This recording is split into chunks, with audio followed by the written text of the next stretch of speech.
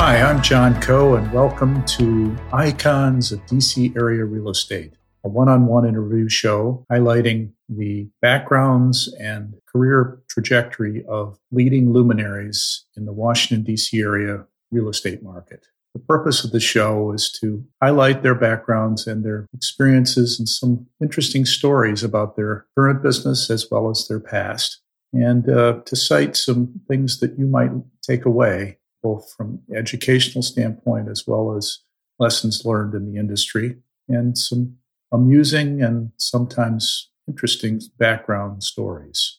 So I'm hoping that you will enjoy the show. For today's episode, I'm pleased to introduce Jody McLean, CEO of Edens, a national retail development and operating company with 114 shopping centers in 9 major markets. We talk about her current role and perspective of the company in today's environment, her story about growing up in suburban Chicago and then moving on to prep school up at Hotchkiss and then finishing up at the University of South Carolina and getting her internship onto her career. At that time, Edens and Avant, and has been there ever since leaving college. So she started as an analyst and now she's CEO. So it's quite a story of her evolution as a company and what she's done since she's been CEO, taking over and transitioning to what she calls enriching community as her theme for the company. She talks a little bit about market conditions and also what's going on today in the pandemic and how it's affecting the market and the overall retail perspective. And she has some very good lessons at the end, talking about wins, losses, and her rationale for today's environment. So without further ado, I hope you enjoy this discussion with Jody McLean. Appreciate your participation in Icons of DC Area Real Estate.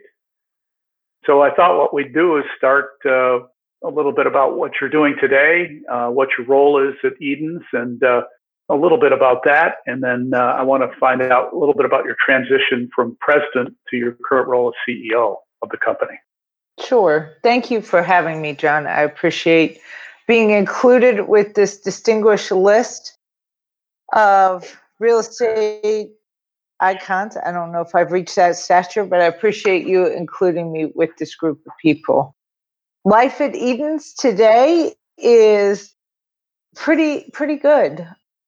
I would say it's radically different than what we expected it to be as we were planning for 2020 and as we entered this year.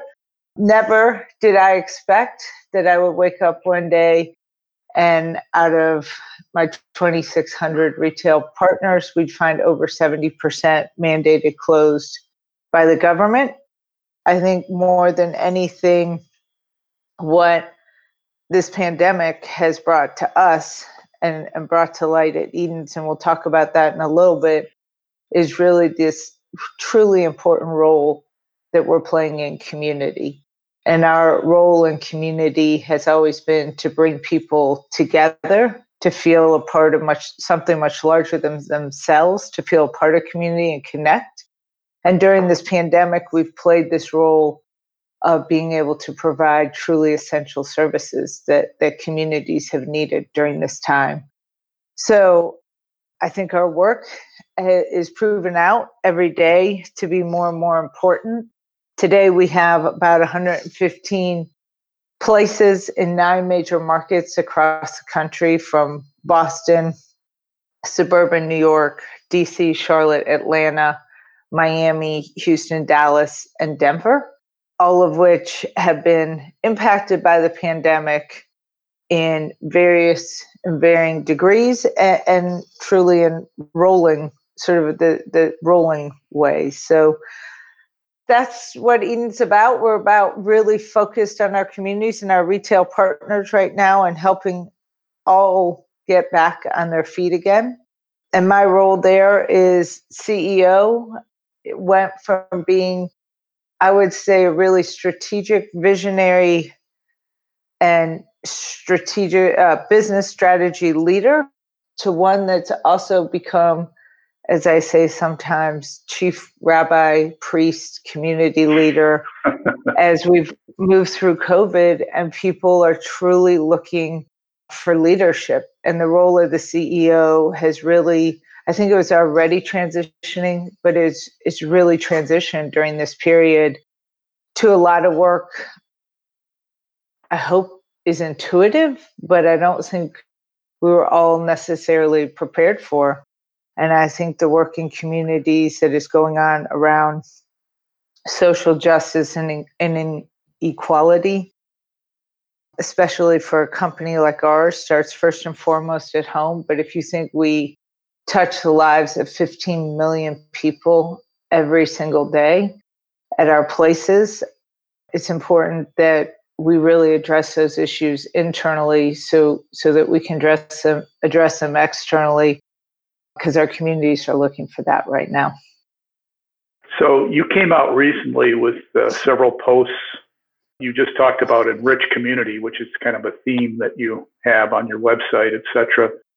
And another quote that you have is, we design our places to achieve 3.5 trips per week and 5 hours of dwell time at your properties.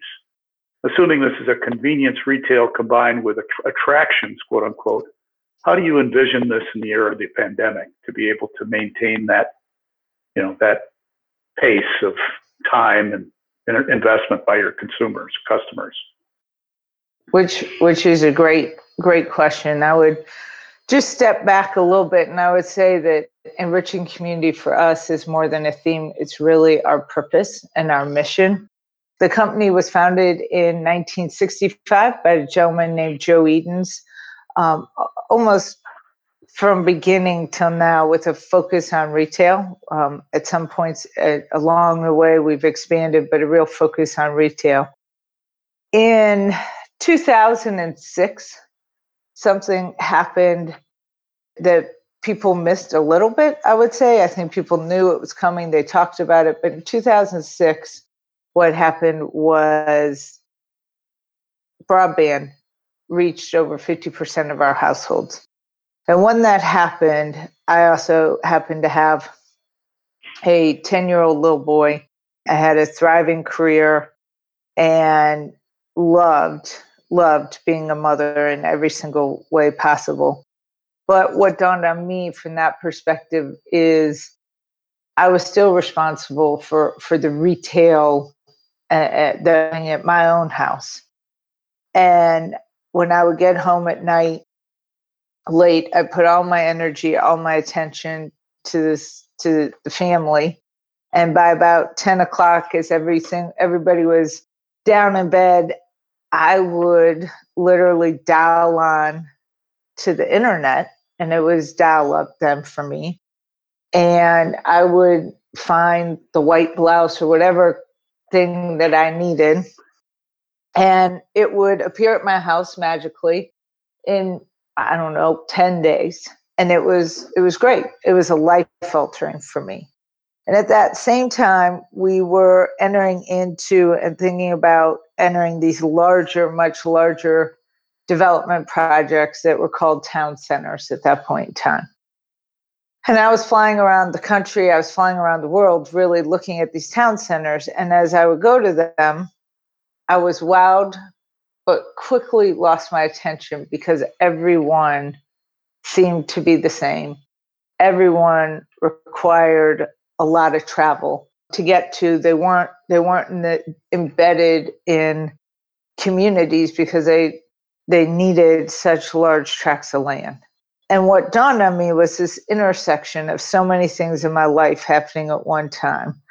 Not this craving for more time with family, with community, with human interaction, this dial-up internet that was happening that just felt so convenient in my life, and this absolute boom of these places that didn't feel like they were distinguishing themselves. And I sat down sort of Indian style on home plate, as I like to say, and just said, something radical is going to happen, and we need to be on the forefront, not the backside of this. And at that point in my career, I had gone through early on, really having an opportunity to learn the whole business, shifting then into being a chief investment officer, which really gave me ability to go deep and build expertise and build confidence to have a voice. And this was another radical shift where we sat down and we just, in strategic leadership, and said, we have to do things differently. The internet's not going away. Things are going to change. And the woman is still driving, females are still driving 80% of retail, but their lives have radically changed. What we're missing is community. And at that point, we shifted. We shifted from leading first and foremost with financial models, though I will tell you, I'll never back away. I am a businesswoman through and through, and driving a business is still, but we shifted from leading there to leading with the consumer, to leading with people. And we shifted to being a purpose-driven company. We came up with enrich community as being our purpose and mission. And we do that by bringing people together 3.5 times per week, 5 hours of dwell time in a human format. Because when people come together like that at the same place, they start to see the same people. They start to form community, whether that's relationships with the shopkeeper, whether that's relationships with the people that they're seeing routinely. You start to feel part of this, something that's larger than yourself. And that's where we've seen true prosperity happen. And that prosperity happens economically, it happens socially, it happens culturally, and it happens soulfully. And that, from that point forward, and I will not say then that we saw the great financial crisis around the corner. We knew we had changed our whole business model, though. We deleveraged the company. So going into the great financial crisis, we had really delevered because the way we needed to do business was going to be radically different. And so that's how we've arrived. So again, we didn't see the pandemic coming. If I told you that's just not the truth. But what we did see coming were 4 trends that we've seen now just amplified during COVID. And the 4 trends continued to be the growth of e-commerce. It continued to be the rationalization of retail, hyper-localization and community, and why that's so important, and then trends around health and wellness. And so when you wake up one day and all of a sudden a huge percentage of your retail partners are mandated closed or with radically shifted capacity limits, the world stopped. But quickly, as we quickly went to a very centralized way of making decisions. But what we realized was that we were a little bit more prepared than we thought we were, because we have been on these trends. And really what was happening is going to happen coming out of COVID. It's an absolute acceleration and an absolute amplification of these same trends. So we've shifted, we had already started to shift our portfolio to being deeply embedded into communities. You're going to see as we come out, I call it hyper-localization. I wrote a little bit about this morning on Twitter, is that people are going to feel safe, and there's going to be a long hangover from the pandemic. And I don't know if that's 3 years or 5 years after we have the vaccine, but people won't forget quickly what safety feels like, and safety feels like in health, not just physical safety. And so this hyper-localization, we've always said that we can attract people. If we're building community, we get about 17 minutes travel time. This is exactly what we're seeing in the pandemic. And we're also seeing that reflected in people's e-commerce choices. They're choosing to shop online, and in huge percentage places that are closer to 15 miles from their home, but really the same hyper-localization trend. Where people come out and spend time are going to be places that are really familiar with really familiar faces. So 3.5 trips per week, 5 hours of dwell time feel like huge numbers. They felt like enormous numbers to me back in '06. They still feel like big numbers to me, but we think about our curation and we think about our design, all led by this thesis of how people want to spend time. I think for me, the radical shift that's going to come out of COVID is that we've moved from leading with financial to leading with community. And I think we're really going to make the shift to leading with humanity, because this trend, and I lump it under health and wellness, but this trend of isolation and loneliness that had already started and we were already on and seeing prior to COVID is just being magnified. And so people want that human connection. So we've got to think harder about design so that you feel safe at our places. We've got to think harder about curation. So these are trips that make you feel comfortable. But it's really a combination in leading in all things and thinking about how humanity, we're just designed, we need those connections. And it is, I won't go into it unless you want to, but not having those human connections, it has been proven out scientifically and in medical journals, the negative impact it has on our health and our morbidity as a result of that. We'll get into that a little later, Jody. I actually have a question about that when we come back to talking about markets, etc. So thank you for that rather lengthy and very interesting response. I appreciate that for that question.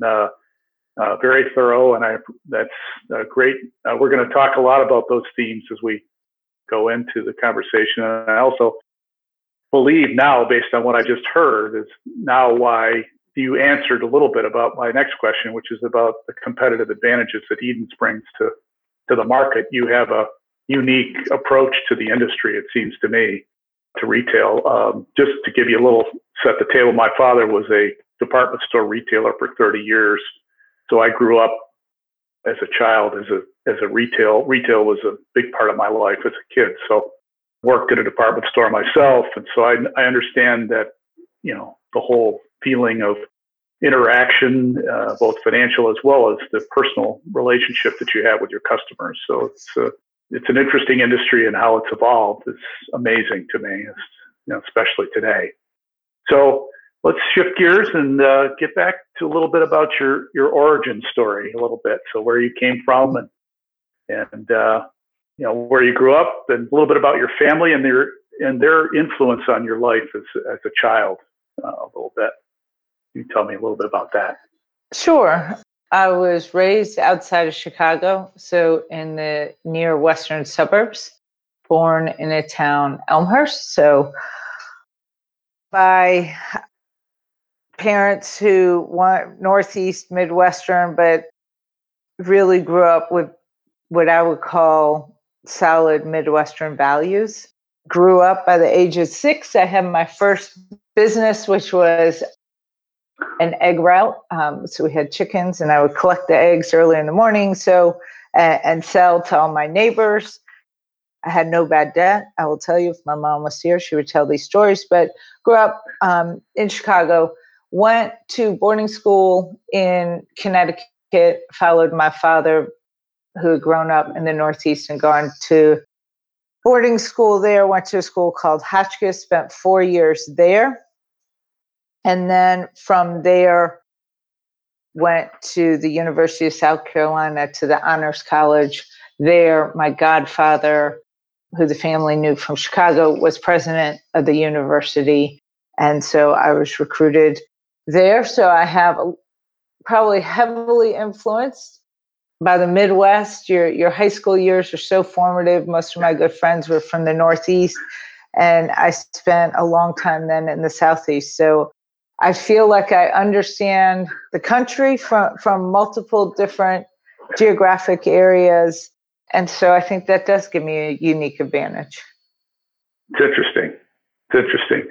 So tell me about your parents a little bit. what do you think they instilled in you? I noticed in earlier readings that you were an athlete. So did they encourage you to get into sports? I mean, girls of your age, at least when I was growing up, I'm a little older than you are, but we didn't have too many sports that girls could participate in. And that really grew, obviously, when Title IX came out. And I don't know if you were affected by Title IX or not, but, tell me a little bit about your growing up a little bit there. Sure. I am the third of three daughters, but also grew up 8 to 10 years of my life, had a foster sister who lived with us as well, who is a Native American Indian. Really? Who lived with us. But my dad desperately wanted a son. So back then they didn't know the sex. So when I was born, he, as he says, he quickly went from disappointment to elation. He says he wouldn't have known what to do with the son. But there was no question that I was going to be, at a minimum, a sports fan.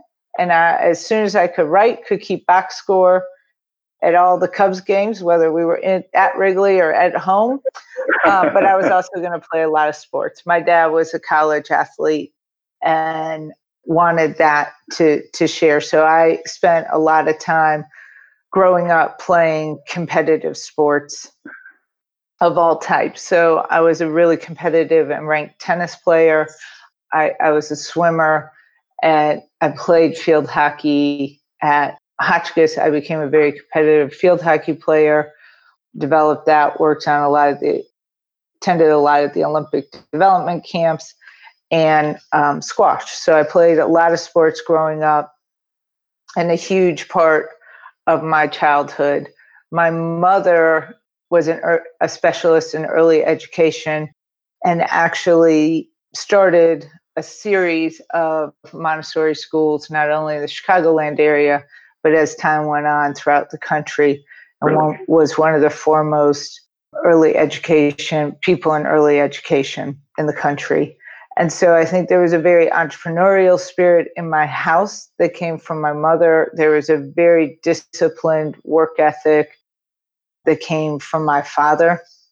And what sports taught me, especially tennis as a young woman, and I think about this all the time, in almost every tennis match, if you think about it, every game, you lose a point. Hopefully not more than 1 or 2 points a game. And you have to quickly recognize that failure and get right back in, and quick correction. For every set, you probably lose a game. For every match, especially, as you move through a tournament, you might lose a set. And that being able to deal with failure quickly and quick recovery of failure, not being afraid to go for it. So I think that really helped me. One of my favorite stories that I like to tell, especially when I'm talking to young women, is don't be afraid to take the shot. And I talk about my senior year at Hotchkiss. I was captain of the field hockey team. We had beat Yale. We had beat Trinity. This was one of the final games.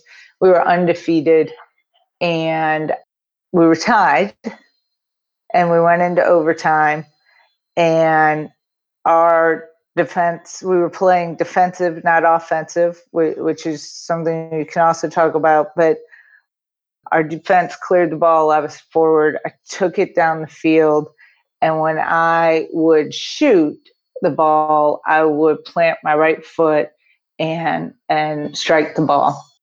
And I was off stride, so I was going to have to shoot by being on my left foot, and I didn't take the shot because I wasn't set up perfect. And I talk about this all the time, and worst tragedies have happened in life. We did go undefeated, but we had a tie, on a stain on that record. But it was such a great life lesson to learn when you were 17 years old, because had I taken the shot, it could have bounced off the goalie. It could have gone in. Any one of the things could have happened, the least of which was I didn't score. But I didn't score anyways because I didn't take the risks. And I think that happens to young women. We feel like we have to be perfect before we can take a risk, take a chance. And so I think for me, a lot of those things were sort of cleared out early on. So when I went into business, and the only other thing I would add to that is that I had two extremely strong influences in my life in grandmothers. I had a paternal grandmother who was a Norwegian immigrant that lost her husband very early on in life. My dad was 6. My aunt was 4. I believe there might have been 5 and 3. And she had no education. And so she found herself in a place at a time where women weren't head of households, where she had to put herself back through school and used education to educate my dad and my aunt very similarly. My dad went to Hotchkiss, Yale, University of Chicago for his MBA, being with a mother who was pretty strong-willed to make sure that they got what they needed, but never accepted her gender or her inability to have access to things as something that would hold her or her family back. And I had a grandmother on my maternal side, equally as strong, whose parents was from Illinois. Her parents had lost everything in the Dust Bowl, in the Depression. She had to support them, waited to get married so she wouldn't have to give up her job. Got married, had my mom, my uncle, and my mother. And within just a few years, my grandfather, her husband, was drafted in World War II, contracted polio, and was completely paralyzed. So again, on the other side, a woman who, again, women were not really heads of households during this time, had to become head of household. And my grandfather spent 2 years in Arkansas. A lot of that time, same place as FDR was going at that point in time. But these were women who I spent a huge amount of time with my paternal grandmother, especially when I was in high school at Hotchkiss, my maternal grandmother, my whole life, that just didn't accept that there were any barriers to women in any part of life, and handled whatever came their way with grace, with dignity, but strength of character. And anything less, there was an unspoken rule in our household that anything less than that was unacceptable. So I think all of these forces of family, when you asked about family, which I love that question because I have just recently lost both my mother and father, and to really slow down and push yourself to really think about these heavy influences of family, without question, create who you are today. And your ability to take advantage of opportunities, and your ability to really lead during moments of crisis, I think come directly by those early influences that we don't slow down and think about enough during our life. That's why I go this way with this interview, because I believe that leadership comes from, your family roots. I mean, I think you learn a lot as a child about, how to take responsibility and how to make things happen, and what stimulates your growth. And it's obviously you had some huge influences in your life as a young girl and woman. So that's phenomenal. So then you left prep school, went on to the University of South Carolina. Yes, I did. So what a culture shock that must have been. I mean, I just can't imagine going from prep school, which is everybody's preppy, and this was an all boys prep school up until a few years before you joined there. So I mean, that is true. Fraternity environment basically to the Deep South, which is fraternal in its own way, but it's good old boy country, down there. So tell me how that make you feel when you were down there, and what that sense of the feeling was a little bit.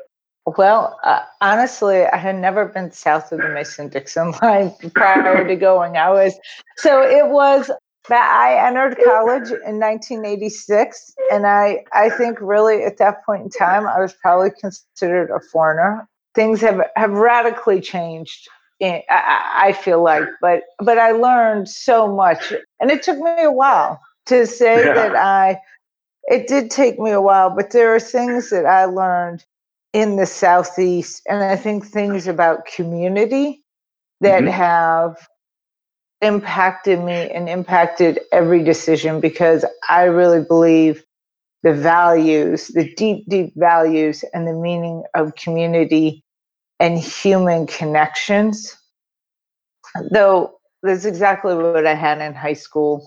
And these are and exactly what I had in my own family growing up. I just think that being in the Southeast brought it to me in a totally different experience. So I am grateful.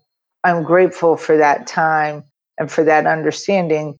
And then to be at a large university, the Honors College was a academic institution in and of itself, a great academic institution in and of itself, where it was a liberal arts. I really had a strong liberal arts with a finance degree, with a business BS background. But when you're at a large public university in the South, I had the ability to be exposed to people I would not otherwise have had this same level of exposure to growing up in Chicago, in the suburbs of Chicago. And the way that they evolved was very much segregated. I don't think people talked about it back then, but all of the Greeks lived with the Greeks, and all the people with Polish heritage lived with together. And there wasn't as much of a melting pot. And all of a sudden I found myself at a large university with people of much different backgrounds than anything I had exposed being at an elite prep school in the Northeast. And so I think for me it was just a great experience. And I'll tell you a dirty secret. I did not want to go to the University of South Carolina at all. My sisters had both gone to, one went to WashU in St. Louis, one went to Mills College in Oakland. And I really wanted to go to Northwestern and continue to play competitive sports. And my mom had gone to a big public high school in Chicagoland and the University of Iowa, and felt really, really strongly that I needed to have a similar experience at a public university that looked more like her educational training than my father's. And there was a backroom deal. But when I look back on it and I think about all the influences that impact you, I am grateful, because I don't think I would be able to lead the work that I'm leading today had I not really had that level of experience. And then, quite frankly, graduated in 1990, and I wanted to be back in Chicago. That was my whole goal in life, was to move back to Chicago. But the economy was horrific. Continental Bank, which was one of the largest employers in Chicago, had just filed bankruptcy, amongst many other large institutional bankruptcies. And I had met Joe Edens, our founder, doing an independent study at the university. Again, had I not been in the Honors College, I don't think I would have had the ability to put together this independent study. But I didn't want to learn.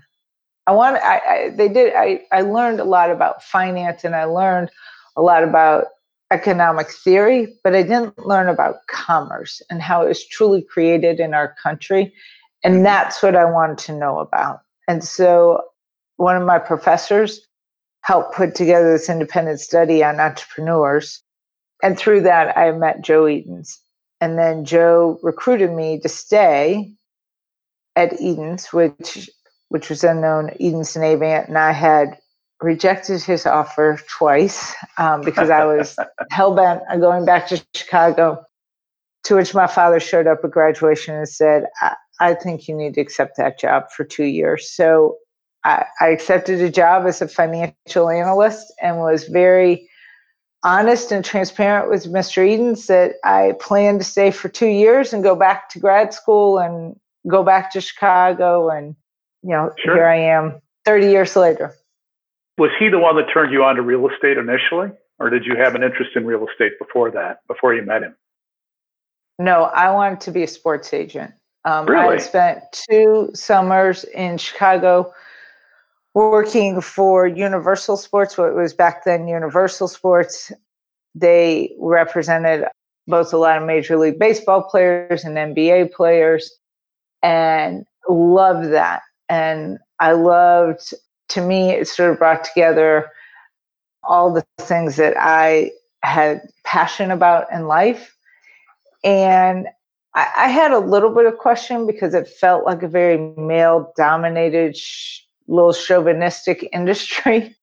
And so as I had conversations with the Selakovich brothers, the brothers who founded Universal Sports, we all agreed that I should get a little bit of experience in finance and probably go back and get a law degree, an MBA, but stay very close. And that was the track that I wanted to go down.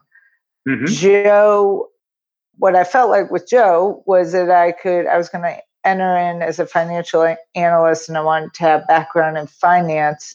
I loved when I met him, his bent on real estate, but even joining Eden's, I wasn't sold that I wanted to be in real estate. I really wanted to get experience in the finance area. Mm-hmm.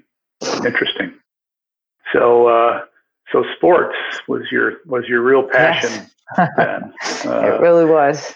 And so over time in that internship in that first 2 years, obviously your interests changed. So talk about the evolution of your growth of interest and what aspects of the real estate industry turned you on or interested you as. Sure. So when I first started, I decided that I was going to take this time to learn everything I could about the business, about financing the business, and just be a sponge. I went and I said, I really just want to be a sponge and learn everything I can learn. And it also just quickly, I just observing that I would get to the office early. I'm a good Midwestern gal. I get up early. I still get up early. But no matter what time I got to the office, Mr. Edens was always at the office ahead of me. Didn't matter what time I got there. And so finally I realized that he was getting in around 5:30 in the morning. Goodness. And so I said, fine, I will get in at 5:30. Nobody else was in the office at that point in time. And I would meet him almost every morning by coincidence at 5:30 at the coffee pot. And he loved that. He would look at me like, what are you doing here? And I'd say, oh, I'm working on whatever I was working on, which of course did not require me to be in at 5:30. And I'd say, can I ask you a question?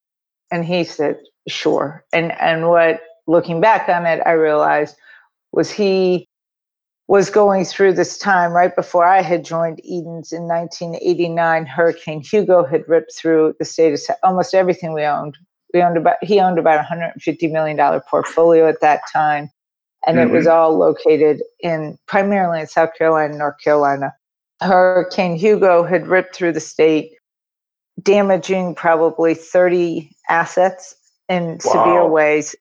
One large asset that the company was developing called Debbie Do, which was a resort community on the coast of South Carolina, was really just torn in half. Everything I owned fit in the back of a Scirocco, a hatchback Scirocco. So we were at just two radically different points in life. He was there because he had real weighty issues. And so when I would go and he had the chance to mentor somebody who was just aggressive and smart and wanted to learn, he loved those moments. They were a diversion for him. And he gave me this incredible amount of time. And then what would happen is in this relationship, all of a sudden he'd say to me, could you do this for me? Could you do that for me? And I never said no to anything. It didn't matter if I even understood the question he was asking me. I'd say absolutely. And I'd go find somebody who could help me understand what it meant. And then that led to him saying, hey, we're working this lease out. We run point on this lease. And I'd say, Absolutely. And I go sit with leasing agents and I just sit at their feet and say, teach me everything you can. And through this, I literally spent time in every single division of the company. Nothing was beneath me. Nothing was above me. I spent time in accounting. I spent time in property management. I spent time in construction. I spent time in leasing, property management. I spent a lot of time in asset management because we were working through almost, the RTC had become our largest lender. We were going through the S&L debacle. Back then, every single asset was security for loans. So we were working through so many things, and he would just throw a challenge at me literally almost every day. And I'd say, yes, sir. And I would go and I would figure it out. And so I loved, I just, at that point, I was just learning so much. And I don't know that had I been in a formal training program or gone to a larger institution, which I was planning on doing, that I would have been as exposed as I was. And I love the entrepreneurial spirit. So that's where I really was inspired. And then, so my guess is you are very, very interested in mentorship, because he was a clear mentor to you. I don't think you can ever reach your own potential without strong mentors in your life. And I don't think you'll ever reach to your heights without sponsorship. So I think those two things are extremely important in any career and as you move through your careers. Explain what you mean by the difference between sponsorship and mentorship there. I'd like to hear what you think about that. Sure. I think about the mentors in my life are people who I've gone to for guidance, people I've gone to with questions, or people I've looked up to and said, can you help me with X, Y, Z? I think a sponsor is somebody who's really taken interest in who you are and been willing to put their own reputation and use their own credentials to really truly open doors for you. You try to do that with young people yourself to some extent. Absolutely. I try to make sure that young people in our, not only in our office, young people that I come across that are really talented. It's a passion I have. I love to mentor. The truth is that my time is somewhat limited. So if I can't do it myself, I try to make sure that they're introduced or have a mentor in their circle that can help them. I think I had it. I am so fortunate, and my mentors changed over time, but I had it. I will always eternally be grateful for that. And I think that that's something that we owe at all points of life. We owe to those behind us to help. That's great. So let's keep back onto the Eden's trajectory here. So Joe was obviously your mentor, and he took you under his wing and basically taught you everything he knew. And then you dug further, whatever he doesn't have time to share. You found your own way to do it. So then you grew up quickly, and within 3 or 4 years, you were in a leadership role in the company, weren't you, at that point? Yeah. So I quickly had other job opportunities. And so I had an opportunity to leave Eden's, and I felt like I had gotten so far. I will say that the leadership around Joe, there was nobody who looked like me in senior leadership in any dimension or any way, and probably were not as supportive of me. So I had a great opportunity to go elsewhere and make a lot more money than I was making at the time.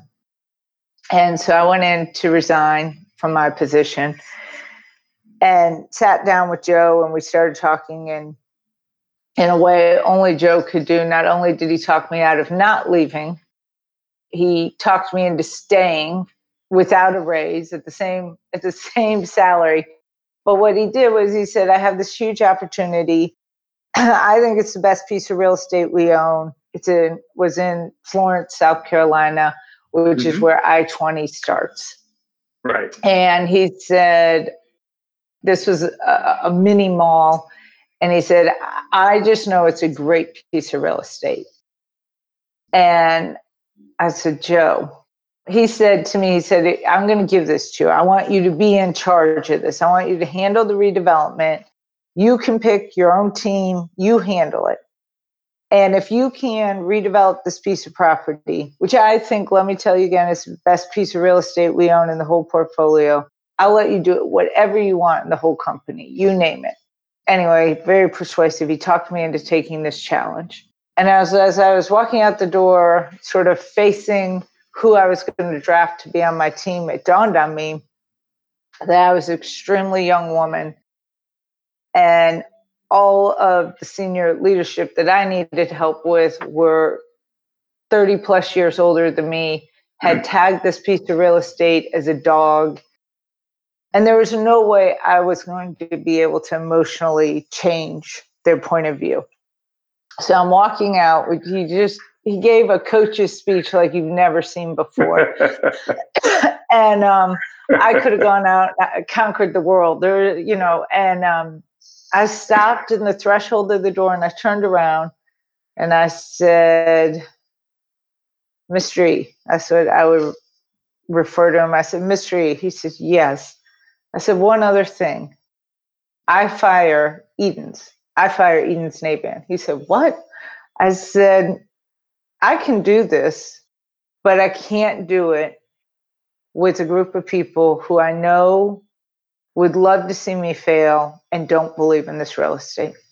And I need to fire Edens Nabhan. And he said, okay. And I could see, now looking back on it, it's the same moment where your child's done something and you have to scold them, but you can't get out of the room fast enough to stop from laughing. It was that same moment with him, and I can relate to it now. And he said, okay. And I think these were the parts of me that he loved and hated all at the same time.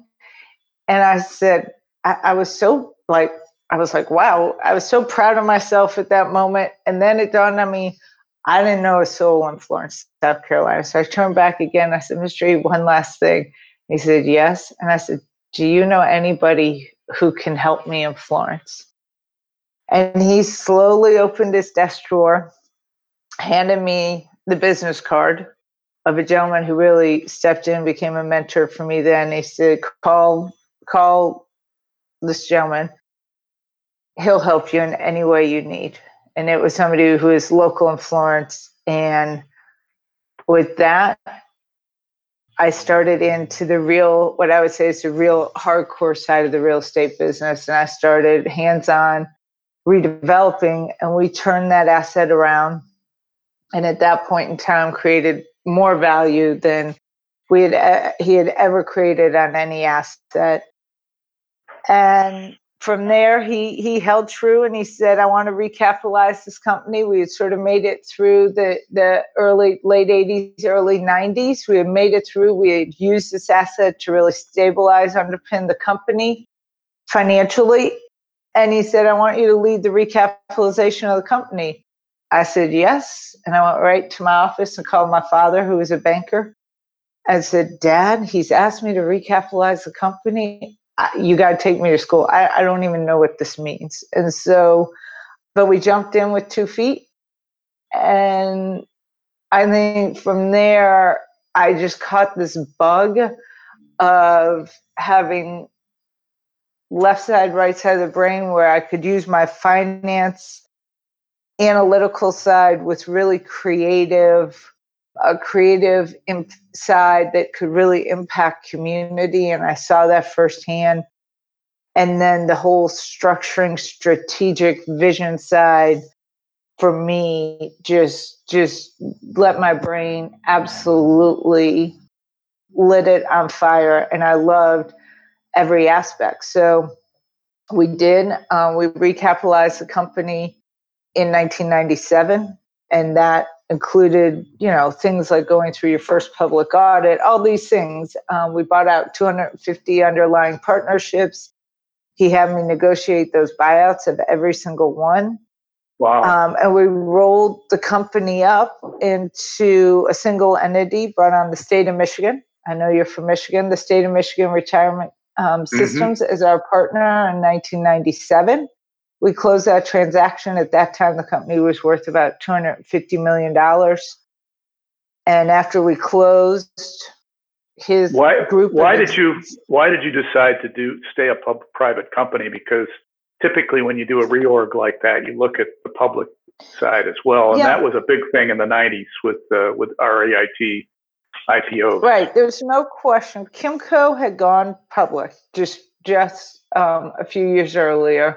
So there was no question that was a path we looked at. Joe knew his own strengths and weaknesses. Development had always been a huge part of the company. He did not, and then going through this first public audit, there was no question that the company wasn't really ready to be a public company at that point in time. So there were two paths. We came down to making a decision between state of Michigan and another group. Equally, both would have been great partners. Michigan was a fantastic partner to us. But Joe decided that he wanted to be able to really exploit development skills and background of the company, and that Michigan had done the Simpson Housing transaction, had a lot of experience or experience at least in a entity level investment. And so at that point in time, it felt more comfortable, and that there would be access to capital, plenty of access to capital to grow the company in a private manner. So I first heard about Eaton's. I've been in Washington since 1985. And so I first heard about you when you acquired the GFS Realty portfolio here in Washington, yes. Which I mentioned to you earlier. I was involved before you acquired the property with the former head of GFS Realty here in Washington. His name was Steve Osseroff. Yes. And I kind of worked on an effort to try and unearth the portfolio from Royal Ahold, who acquired Giant Food about a year earlier. And so I'll share this story just before you continue. So I reached out to Gary Rappaport, who was one of my prior guests on the podcast, and through a mutual friend of mine, Taylor Chess, who was active at ICSC with me at the time, we reached to his boss at the time, which was Hap Stein, who was the chairman and CEO of Regency Centers. And we brought the two of them together, Gary and Hap, and we put together an offer, because prior to this time when I met Steve, I had appraised the entire GFS Realty portfolio when I was at Lake Mason. So I had all the information about the shopping centers, including the rent rolls and the operating statements and everything from the appraisal. And I got permission from Giant to allow myself to use that. So we were able to negotiate and put together an offer, and it just sat on deaf ears up in Quincy, Massachusetts for months and months. And they just decided not to do anything at that time. So within a year afterward, I had heard that you guys had gotten that portfolio. So I'd love a little bit of a story of how you learned about that portfolio, if you could share that, and also what other assets you had acquired in Washington prior to that period of time, because I think you had at least one or two assets here before then. We did. You're going to test me a little bit in my history, but I will get this right. This I know factually. We entered the DC market area in 1998 with an acquisition out in Manassas, a pretty large acquisition in Manassas. There was a Home Depot anchored, and this has sort of been our path as we were entering. So in 1997, we closed a transaction with the state of Michigan, $250 million in size. By August of 98, we closed a transaction with Samuels. We acquired their portfolio which was about $350 million at that time, but we more than doubled the company very, very quickly. And then at the same time closed, I think it was in a 3-week period, I closed on 72 acquisitions in 1998. So we had grown immensely. But through the Samuels transaction, had gotten to really know this was primarily in Boston, New England, and then some in Cleveland, had really gotten to know the Ahold organization, the whole organization. Because at that point, they still had the Tops in Cleveland. They had Stop and Shop. And so we had gotten to know them well, and we acquired several other assets as well from Ahold. So we had built a strong, very fast, but a very strong relationship with them. And we were at one point in time their largest landlord in the U.S. because we also had in the Southeast, remember, they also had BILO. Right. So we had, we all of a sudden came out of nowhere and became their largest landlord in the U.S. So I had, who was then the Ahold CFO, come to our board meeting because we were somewhat nervous about not having enough diversity. And the very next day, after he left the board meeting, he couldn't say anything. That night, he sent me an email and said, I need to give you the heads up. We are going to make a terrible announcement tomorrow. And I know I just sat in your boardroom, and I know I just took all these questions. And we had in 2000 brought in, alongside of the state of Michigan, because we had grown so fast, we had brought in beside them JP Morgan Strategic Fund and New York State teachers. So who were all on our board, all sat in this meeting. And then the very next day, they announced their accounting scandal. And so, I don't know if people remember that. It was really out of food services, but it really put the company at some financial risk. And we had this deep relationship. We had sat through so much together. We had tried to buy Cascades, if you remember Cascades Marketplace, Route 7. We had tried to buy that from them at that point in time. It was all right around the same time. Trammell Crow had tied it up, and when, I think because of the accounting scandal, but could not get it closed at the 9th hour. And it came down to the two of us, and it was a painful decision with them, but they went through with Trammell Crow because they were willing to do some things we weren't willing to do, but they could not execute. So I got a call from Roger Wright at that point in time, and he said, if you can you close this in 10 days? And I said, and at that point in time, I think it was about 65. I can't remember the exact number, but it was the largest single one-off acquisition that we had ever done. So we'd done portfolios, but the largest single. And at that time, also the white van with the shooter. I can't remember right now. Yes, that was 2002. What they had their name, but it was the sniper crisis. The sniper crisis was happening at the exact same time. So trying to get diligence done was next to impossible. We weren't willing to give on any of our diligence. Our board stepped up, our investment committee stepped up in a way that was unbelievable. And it was a rocky time for Ahold. We already had this huge exposure to them, and we closed that asset, and they needed it closed to help with their reporting. We closed it by September 30th. That they needed it closed by quarter end. And we got it done. And I think at that moment in time, that relationship with that retailer was so incredibly strong that when they really decided to sell those 7, they called and said, hey, we're going to make this sale. You've shown interest. You've stepped up in ways that nobody else has. And so it was really, I would not tell you that they were willing to give us huge pricing benefit, but they definitely gave us a first and last look to acquire those 7.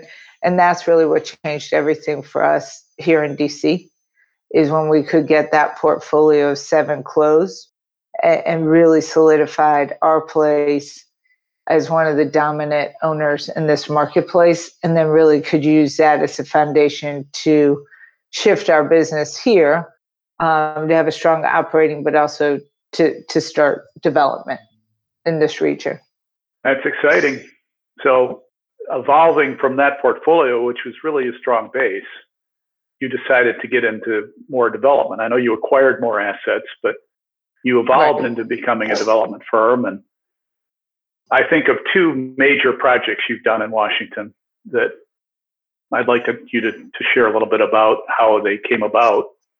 The first one being Urban Market District in Noma, and which was an assemblage of industrial property, basically, and how that kind of took place, and what was the original vision, and what has been developed. Is that an evolution of the original vision, or was that vision changed over time based on certain, market and other situations? Out of curiosity. So the Union Market District, which is in Northeast DC, we started acquiring there in 2007. What had happened was we acquired City Vista, which is at K and 5th in the Mount Vernon Triangle area. We had acquired there and put that under construction when Lowe was doing the development phase. So that was just the Safeway and the retail, correct? That was a city block. That was a city block of Safeway and the retail, and then there are multifamily and condos above. So we stepped in and bought the retail. We had gone under contract to buy it prior to the crisis. I guess we put it under contract maybe early 2007, closed that. Once it was apparent the world was falling apart, we stayed, we closed it. We loved the dynamics of what was happening in DC. And it was... Quick aside on that one. Sure. My last podcast, or one of my recent podcasts, was with Mike Balaban, who was a developer of that project. Oh. And then I just finished recording, and which will be coming out in the next week or so, Joe Carroll and John Green. And Joe was the project manager for that project, and he calls it his greatest achievement as a developer. So, yes, he was, and he was a great partner to work with. They were really fantastic to work with. So we had acquired that, and obviously closing on that one, we did a ton of research into what was happening in the city. We really understood what was happening in the city. And I will be back then at that point in time, I didn't love DC so much. And mostly I think because I grew up in Chicago. Even though I went to high school in Connecticut, I spent a lot of my weekend time in New York with my roommate and with friends. And so I have been used to cities with a lot of soul to them, with a lot of authenticity and grit, and especially in Chicago. And I didn't know, I would come to DC, I was spending a ton of time here. I was traveling 5 and 6 days a week, in truth, from South Carolina to our different markets. So I was here a lot, but I keep saying, take me to the gritty, take me to the soulful place in DC. And I just could not find it. And then we stumbled upon Union Market. And Union Market is the original food warehousing. It's the original warehouse district of DC. The food market moved here, the farmers market moved here from the mall in the early 30s. So when I came here, and the gentleman who at that point in time was heading this region for us now, Steve Boyle, who's now our Chief Development Officer nationally, from New York. And when we came across this, it was like both of us said, oh my God, like the birds came out and sang, and I thought it was the most beautiful place I had ever seen in DC. And I said that once at ULI, and I was showing pictures, and everybody started laughing. And I said, this isn't a joke. To me, this is real, true beauty. There was so much soul in this place. But what had also happened previously is the metro station had gone in. The Noma Gallaudet metro stop had been constructed, and that's on the Red Line.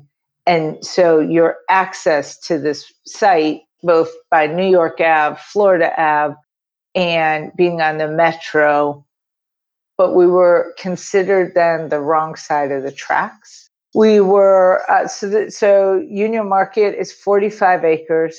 That felt authentic. It felt real. It was on this red line. And DC had, as everybody knows, has this height limit. So growth was happening in this city.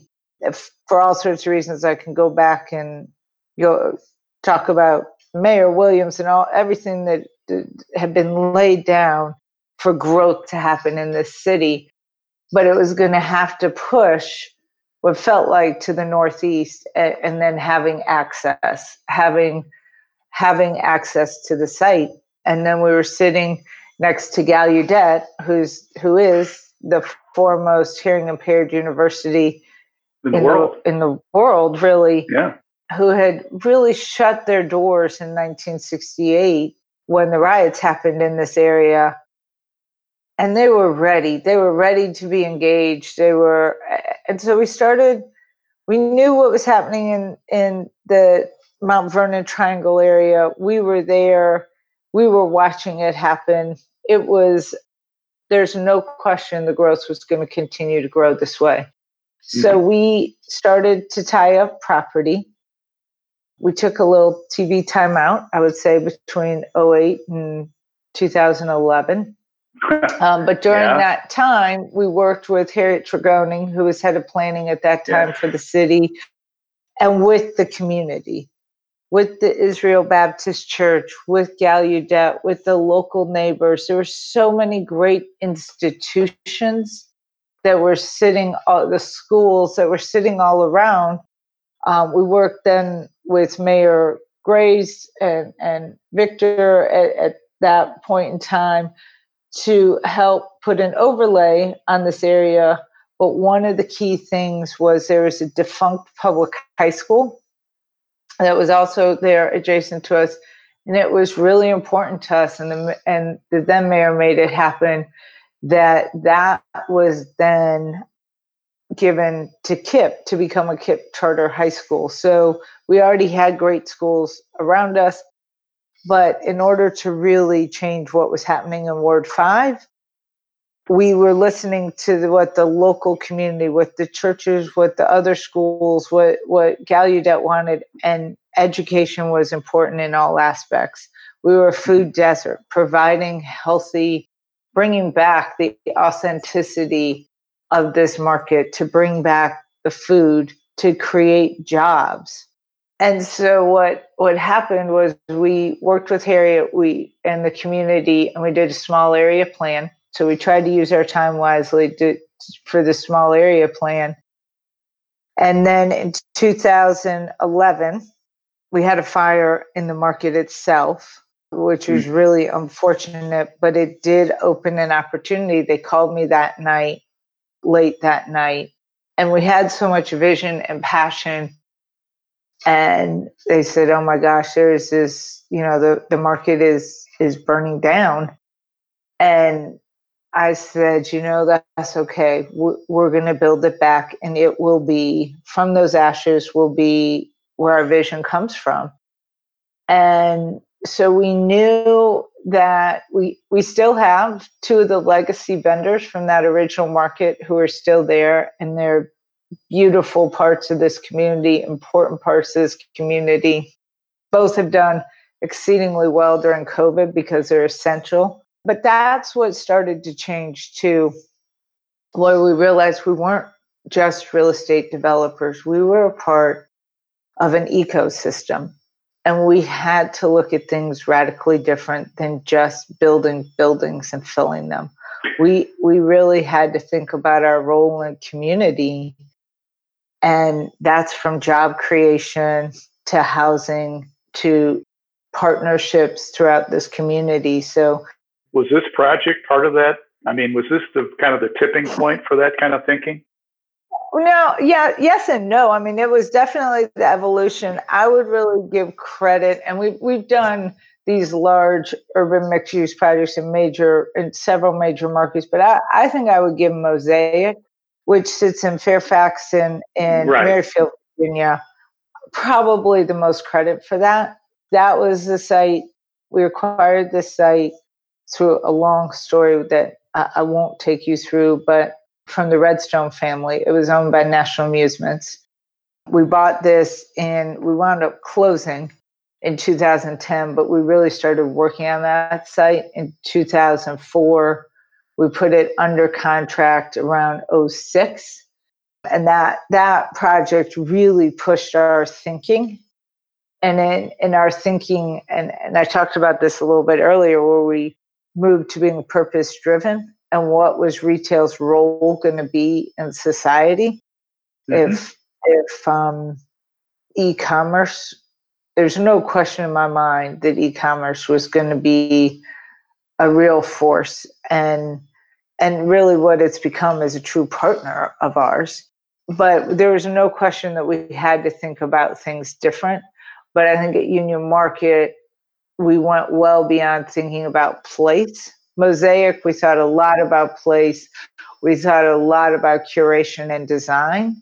And as we moved to Union Market, it really, what we had to think about was our place in this, in a much broader sense, in this ecosystem, a true ecosystem of community.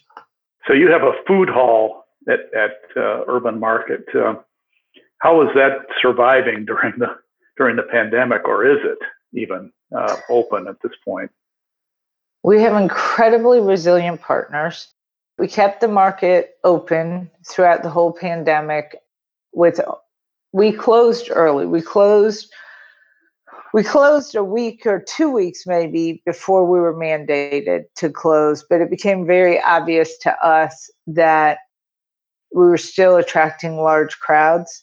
I remember I was there Sunday, very, very early in March, and I called back to my team and I said, I don't think this is safe for our community. We had large crowds there. The hallways were not, or the aisles are not wide enough to allow for the social distancing at that moment. We hadn't set it up at that moment. And so we made a decision that we were going to close, and that's probably, I would say, the hardest decision I personally have ever made, because these are entrepreneurs who have put everything into these businesses. They are the heart of the community. There is so much more than a place where people were going just to get a sandwich or just to get a cup of coffee. So to tell them that we weren't going to open the doors, and we didn't know if this would be for 2 weeks. I mean, really, we thought we're going to close for 2 weeks. So we did, but we kept open the essential. So our butcher, our fish, our produce, we kept them open, and a few others open the entire time during the pandemic. We moved quickly to being able to do delivery through a delivery service so that we could meet community members' needs. People who were not comfortable coming, we could deliver to them, and they fared well going through COVID. You have and they stayed a central part of the community. Yes. You have a drive-in movie, I understand now, at Urban Market. We have. Talk about that, how that evolved. Sure. Yeah. 8 years ago, we started with this because we were trying to think of ways to really, how do you bring community together in all sorts of different ways? of which art is a huge. So culinary, this has become a place of the culinary arts and is well recognized for the culinary arts at Union Market, but other arts that could really pull people together and places where family. What we struggled with a lot was we knew that families wanted things to do together that was fun, and it felt very much a part of the fabric of this community. And so we started showing movies on the face of the building. It's an all-white building. And so a block building, we started showing movies right there on the face of it. And it was so well received. And we worked hard with the city to allow us to get the drive-in series back open again, because it felt like during COVID, people were really looking for a safe way to come back out of their home, to re-engage with community, but in a place where they felt safe. So getting these back open again has been huge. We've extended it this year. We're doing it much more often than we have in the past, and they sell out as soon as we go online. So we've had great reception, great audience. It's just a fun thing. You can see your neighbor in your car. It brings life back Our vendors love it. You can order food on your app. We have security there to make sure that people are safe when they go to pick up their food or if they have it delivered to their car. So it really has been fun. Have you thought about that for other shopping centers that you own? I mean, doing we do. We are doing them out at Mosaic. We're having them there. We got this unbelievable email. I wish I had it in front of me. It's been really nice during COVID. You receive plenty of emails of people who have suggestions on how to do things better at your place, but never have I received the amount of emails that we are receiving right now from community members who are saying, because we're working really hard, who are just saying thank you. I got one from somebody at Mosaic who just said thank you. We took my daughter out. This was our first outing.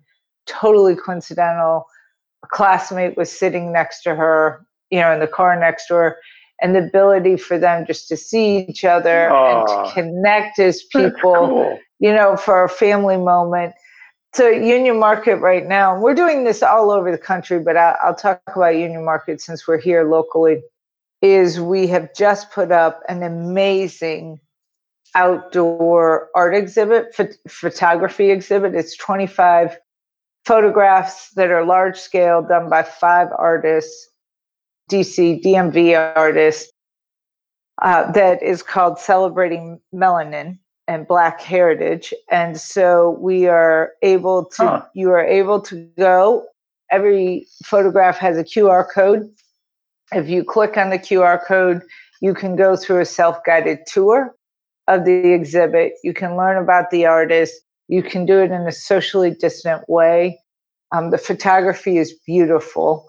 My husband, the first time we could get over there to see it, had been up a day or two, and I said, we have to ride our bikes over. We have to just go observe, which is one of the things I like to do, is just observe how are people behaving and what's happening in our places. And it was phenomenal to watch people just walking down the street, and they'd walk by a photograph, then she'd knock her husband and they'd go back, and then they look at it. But sometimes they find the QR code. Sometimes people are wearing their masks, and all of a sudden there's 2 other people. Nobody knows how close to stand to each other, but then they start a conversation. And you can feel this energy and this enthusiasm, not only about this beautiful art, but this connection with other people that's happening. Yeah. And people are really grateful for it. So we're getting this, I take the silver linings where we can get them. But right now, I will say that I'm getting more emails than ever from people saying, thank you. Thank you for all the little things that are happening that give us, our family, a place to re-engage in community in a safe way. This is like an outdoor museum, in essence, is what it is, to some extent. Yeah. That's Yeah. very cool. So are you doing that also at Mosaic, something like that?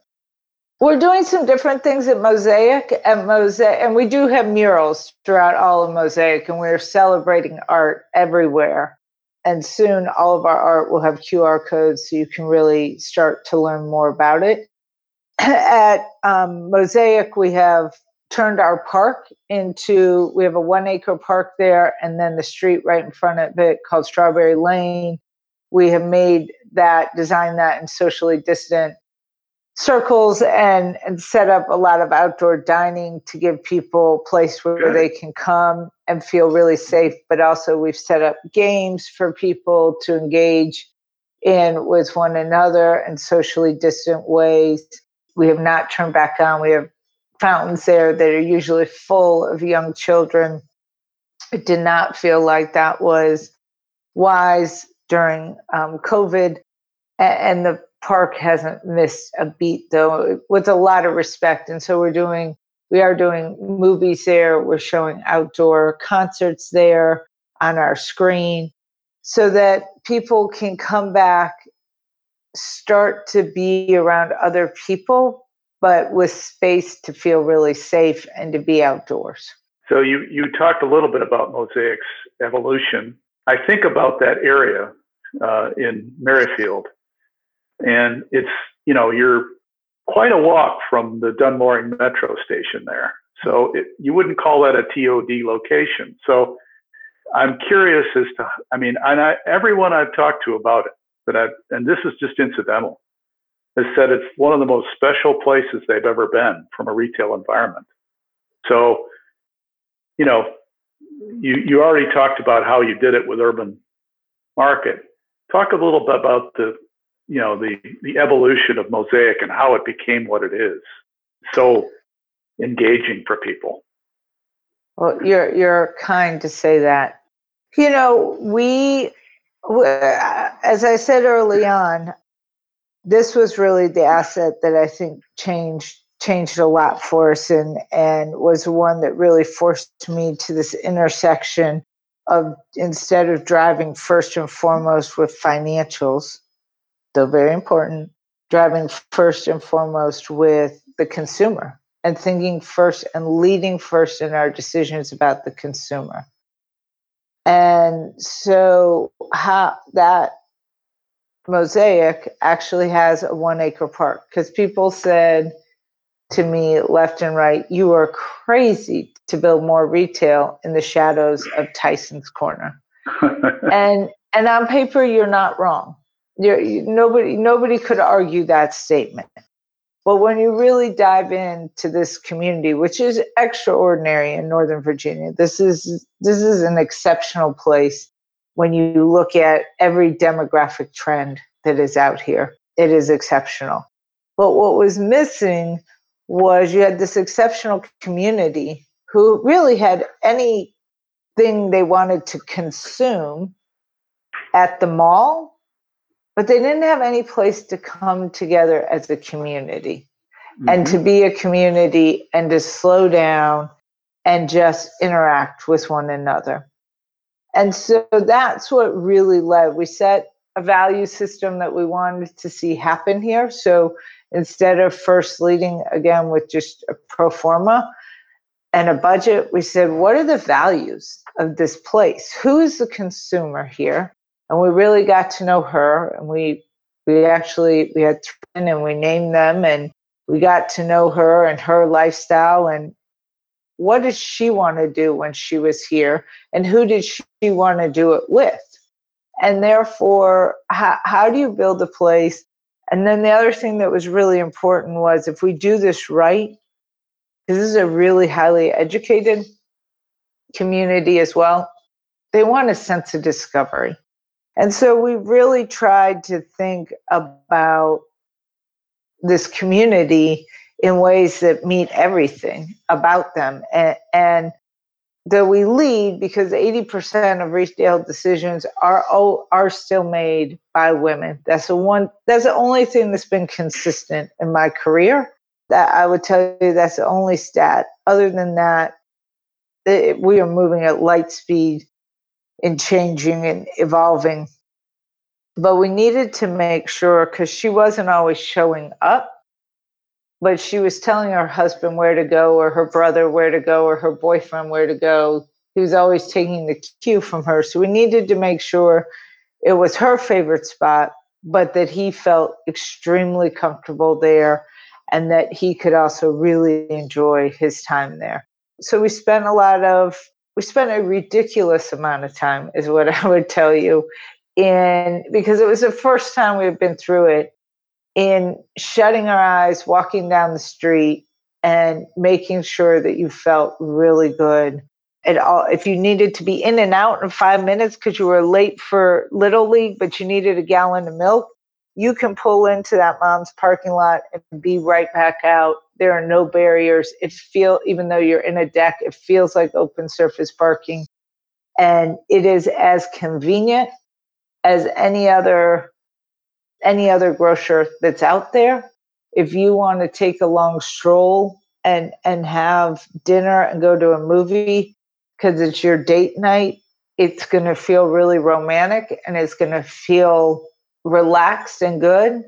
And if you're there and you bump into your neighbor that you haven't seen, there's a place for you to sit and catch up. There's a place for moms who want to spend time. We all want to spend time with our kids. So thinking about how the kids are welcome there, tweeners, young teens who really want places to be able to go and spend time. What is here for them? So there has been a lot of thought in feel.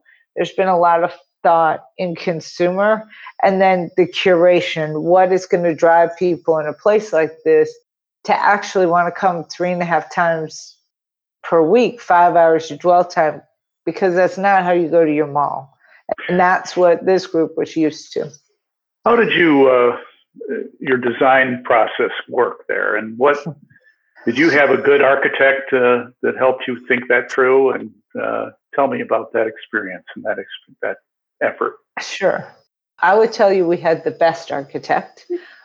We loved him so much so we had hired RTKL.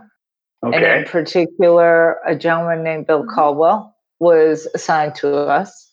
And what I have come to learn is that we are a real pain in the ass client for most architects because we're opinionated. And I feel like I personally am the ultimate community member who's going to spend time here. And I'm if it doesn't feel right, I'm not willing to go forward. And so at that time, Bill was doing urban planning globally. So I would call him wanting to talk about something. He'd be in China, or he'd be in Brazil, or he'd be in the Middle East. And he was highly talented. And finally, I just said, Bill, you got 3 choices.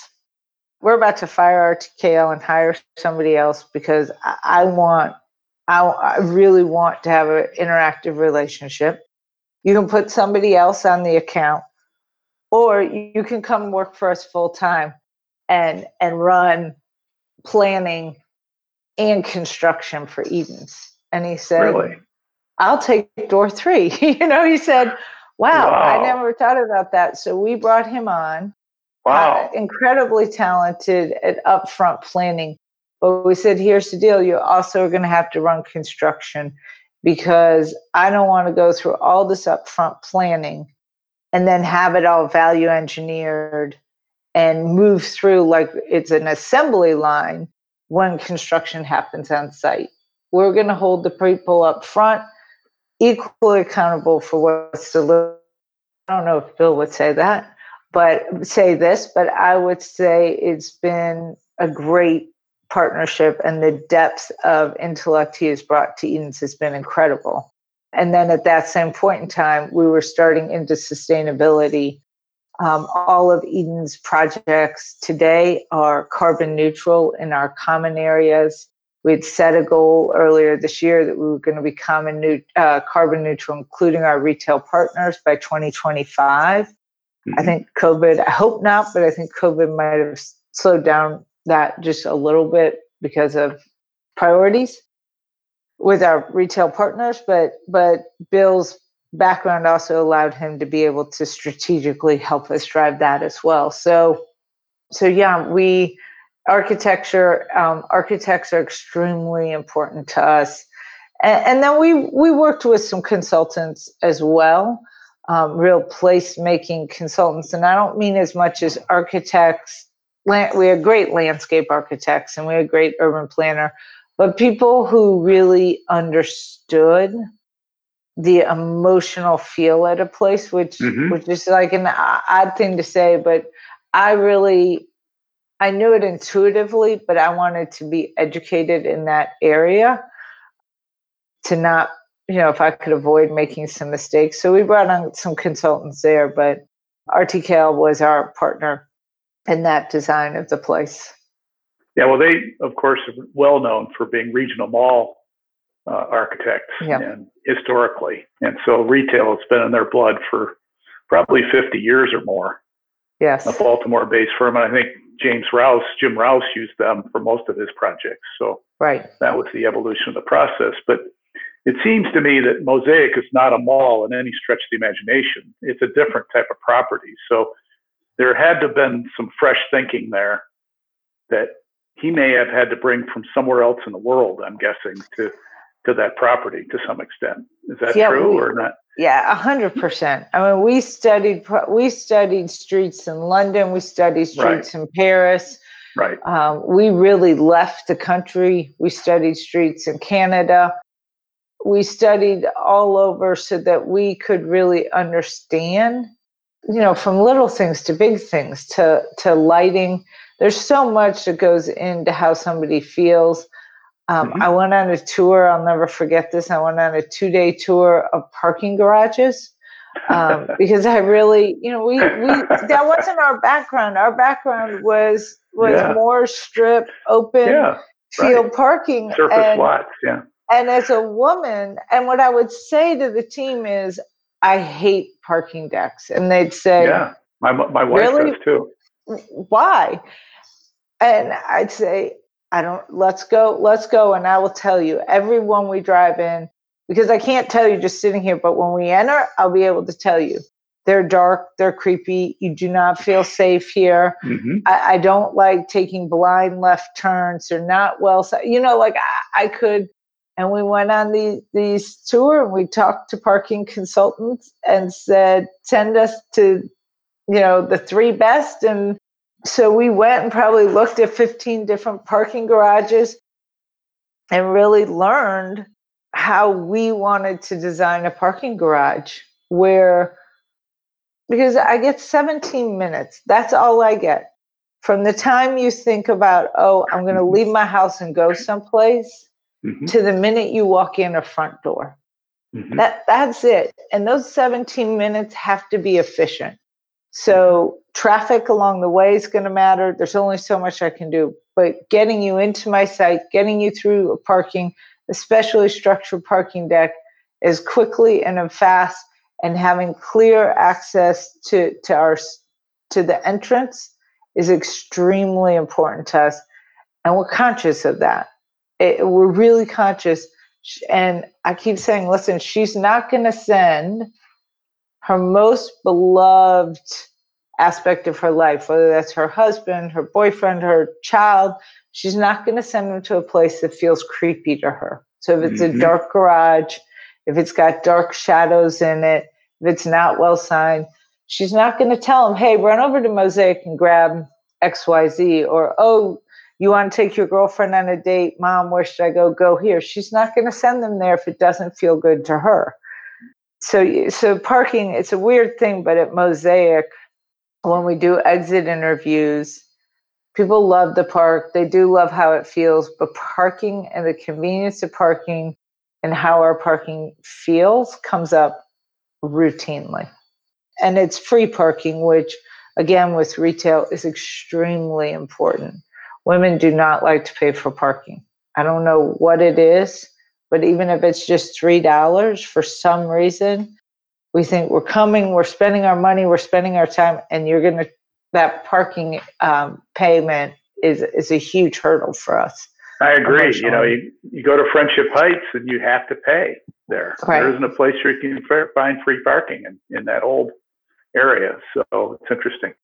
So let's zoom out a little bit to retail in general and the entire environment. And looking at, you've obviously set the tone and what you want to do in your retail. How do you see the industry evolving? I mean, the regional malls, Bob Taubman was quoted as saying up to 75% of the regional malls that are built in this country are probably obsolescent or dysfunctional due to the, obviously department store decline. There may, in 10 years, there may be only one department store left in the country that's viable, if that. So what happens to that real estate?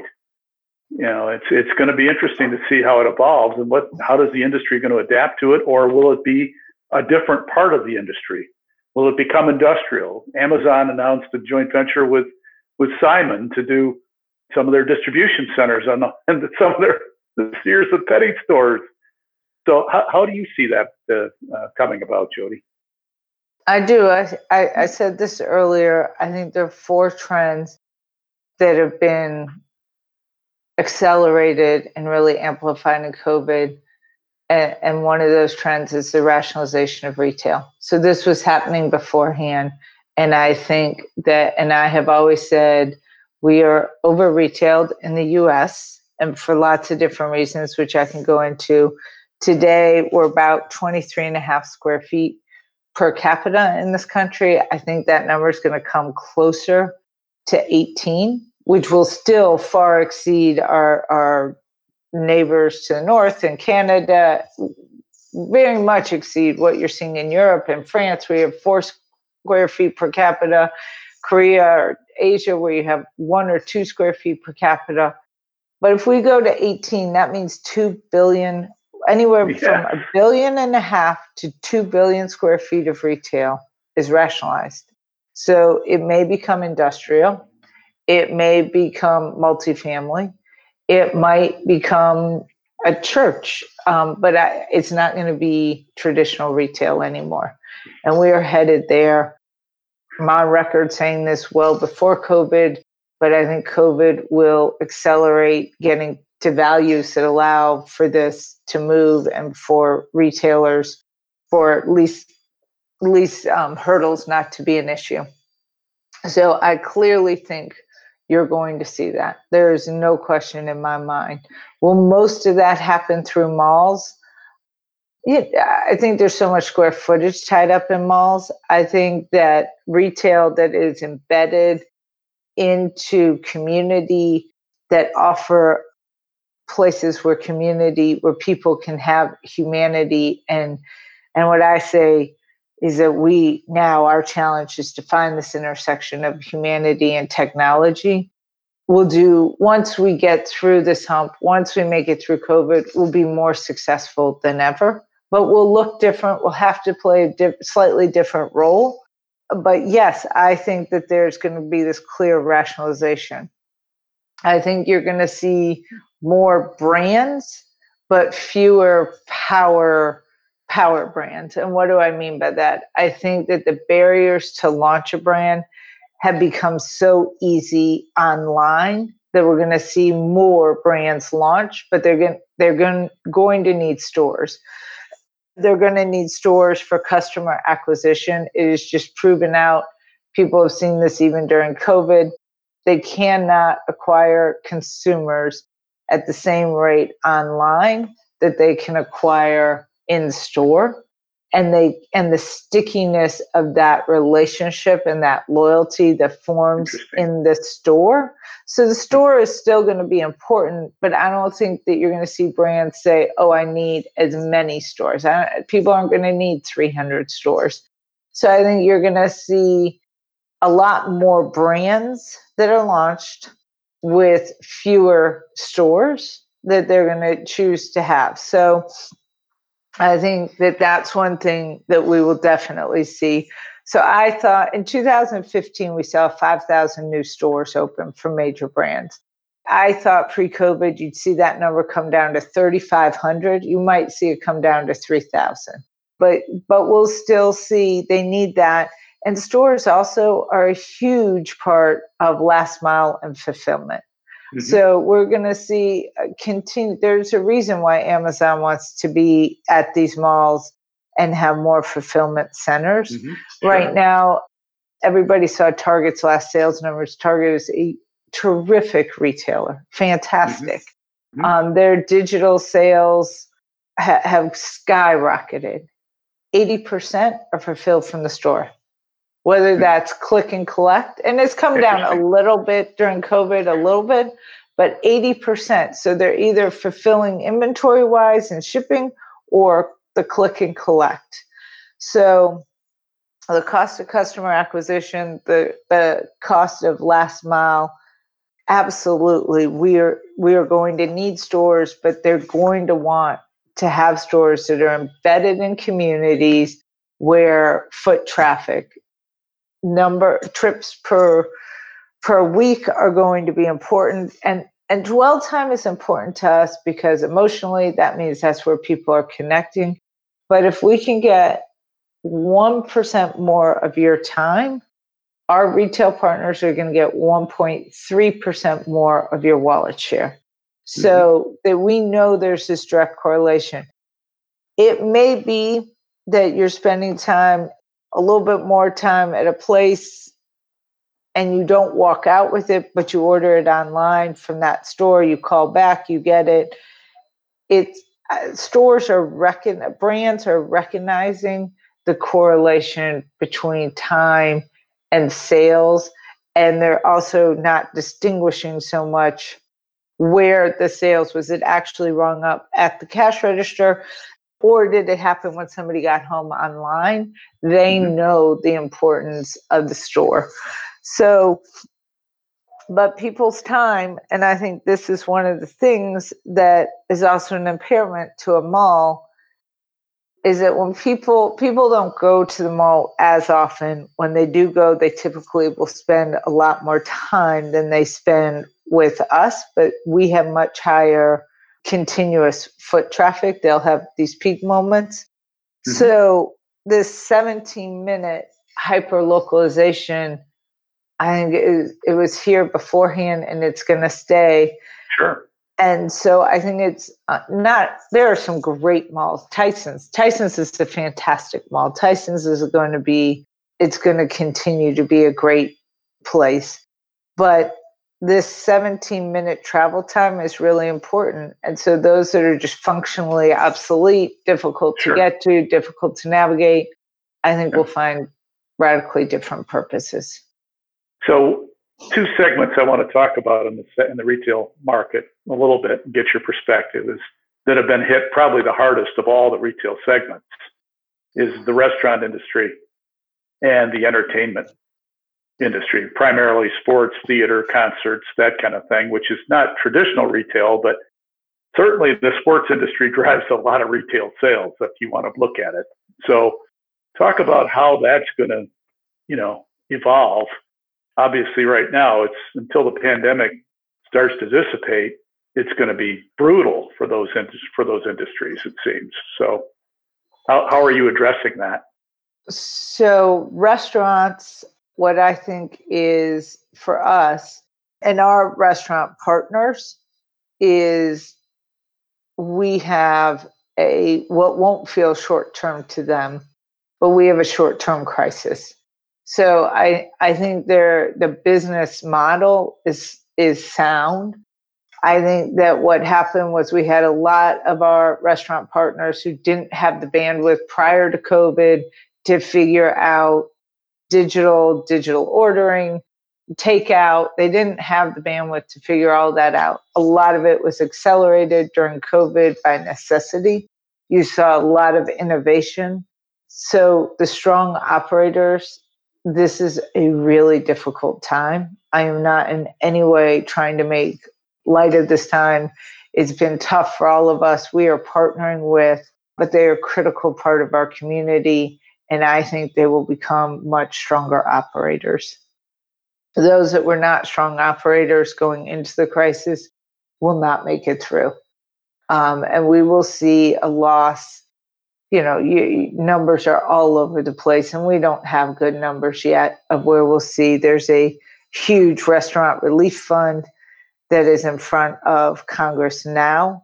I hope our Congress can move fast enough, because these are entrepreneurs who don't have the wherewithal, the financial wherewithal, to make it through the next couple of months.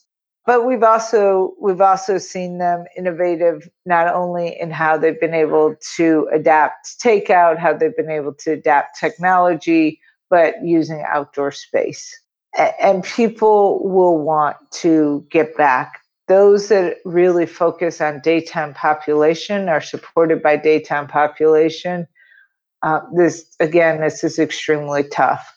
So when people return to work, may in really dense areas, will maybe another year. So that's going to be difficult for them. But I think the business is one that we will see fallout, which is really hard for me to say, but there's no question we're going to see this fallout. In other areas like theaters, I think it's a tougher business model to figure out, because it's not just during COVID. I think there's been such a systemic change in how people access streaming and information. Though, and where is the innovation going to really come from the theaters themselves? So I think that's an industry, and what we've seen going into COVID was we saw the movie houses, the big movie houses, go from making 25 films a year to 9. So you saw less product already coming out. You saw a lot of competition from streaming. You saw the streaming Amazon Prime Video, the Netflix, be extremely innovative during COVID, where the larger theaters were not in a place because of the physical assets to be quite as innovative. So I think this is a time where we are working really hard with our theater partners, but I worry more about their business long term. Gyms, it's interesting. I think you're going to see the really high-end gyms probably come back pretty quick, because they can afford, their customer can afford to pay for fewer people in the gym, all the cleaning that's required, etc. I worry about those that are in the middle, though. It's such an emotional support group that people want to be with they want to be in the community to work out again. And those that have been innovative and quickly learned how to do video workouts, digital workouts, reach their customer that way, I think have created a whole new business line for themselves. So I'm going to divert a little bit away from some of the questions that I've had there, but I want to talk a little bit about, you talked about innovation several times. What's the most innovative thing you're seeing right now in retail in general? And that doesn't have to be in stores per se, but in the way retail is presented or access to retail, or what are you seeing out there that's different that not many people know about right now, about what's going on? I think where people who are the most innovative are the people who really understand humanity, personal connection, service with the intersection of technology. So some of this is sort of old school. Personalization is more important than ever. So when you and I were growing up and we went, the shopkeeper knew us by name, they knew our families, they knew what we liked, they knew the color, they knew that you probably wouldn't wear brown pants, but you'd wear khaki. They knew everything. That is back. And people who can bring that in and support that with technology. So some of the apparel stores that haven't been able to open, but their team members can do personal one-on-ones with their customers, with their clients. You've seen the customer really respond well to that. You've seen how people can use social media, but to drive human connection, not just to drive broad marketing, but to really drive individual personal connections, are really doing well. People who have learned how to bring sustainability into the customer cares about sustainability. They care about authenticity. They care about the stories of the products. So people who have figured that out will continue. People who can have brands who have a seamless experience, whether you're online or you're there physically at the store, those are the ones I think who will do extremely well. Does the customer want an avatar? Like, we talk about these kind of things, and yeah, it is really innovative, but they want personalization more. They want a personal relationship, and they want it wherever they are. So whenever they want it. So they want to have met you personally, have this personal relationship with you, John, and then be able to continue that digitally. But they want to come back and make that connection. So, I mean, price has always been an issue in retail. And what you just talked about is not inexpensive to do.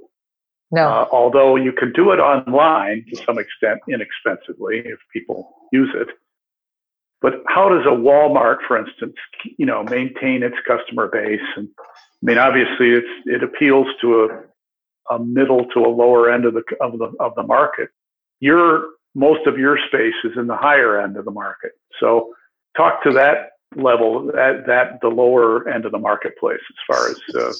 So I think Walmart, Target have done fabulous, but I think I worry about those retailers who are taking on a lot of debt right now, because what we found and what we saw earlier, a decade plus ago, is those who swung to spending heavily digitally but ignored the store didn't perform well. Those who just invested in the store and didn't invest in technology have not performed well. So retail, this is why I think you're also going to see more brands launch on site. They're going to be able to understand customer analytics, consumer analytics. That's not inexpensive, to your point, but they're going to need the stores for customer acquisition and take that technology to the stores for experience, for that real true experience. They're not going to, they can't afford to have 100 stores. They'll have 10 really impactful stores or 20 impactful stores. Balance sheet sponsorship of these retailers will be extremely, extremely important going forward. So I worry right now. I have conversations with congressmen and women all the time that you can't saddle them with debt. They will not survive saddled with a lot of debt right now. It's too expensive. And so I think taking on debt, that's why I think these PPP loans, how they're structured, are extremely important, because I think taking on a whole lot of debt, to me, I just think we're kicking the can down the road and they won't be able to survive it. So if you were looking at new business today, and I don't know if you would consider looking at new deals, but if you are, what would you look at and what would you pursue if you were looking at new business today? Yeah, I mean, yes, we believe in retail. I believe in the future of retail. I think we're going to go through this rationalization. I don't think that I would tell you we're not going to buy dysfunctional retail that we don't think we can reposition, but we're going to stay with the things that have always been most important to us. That is, first and foremost, we're going to start with location.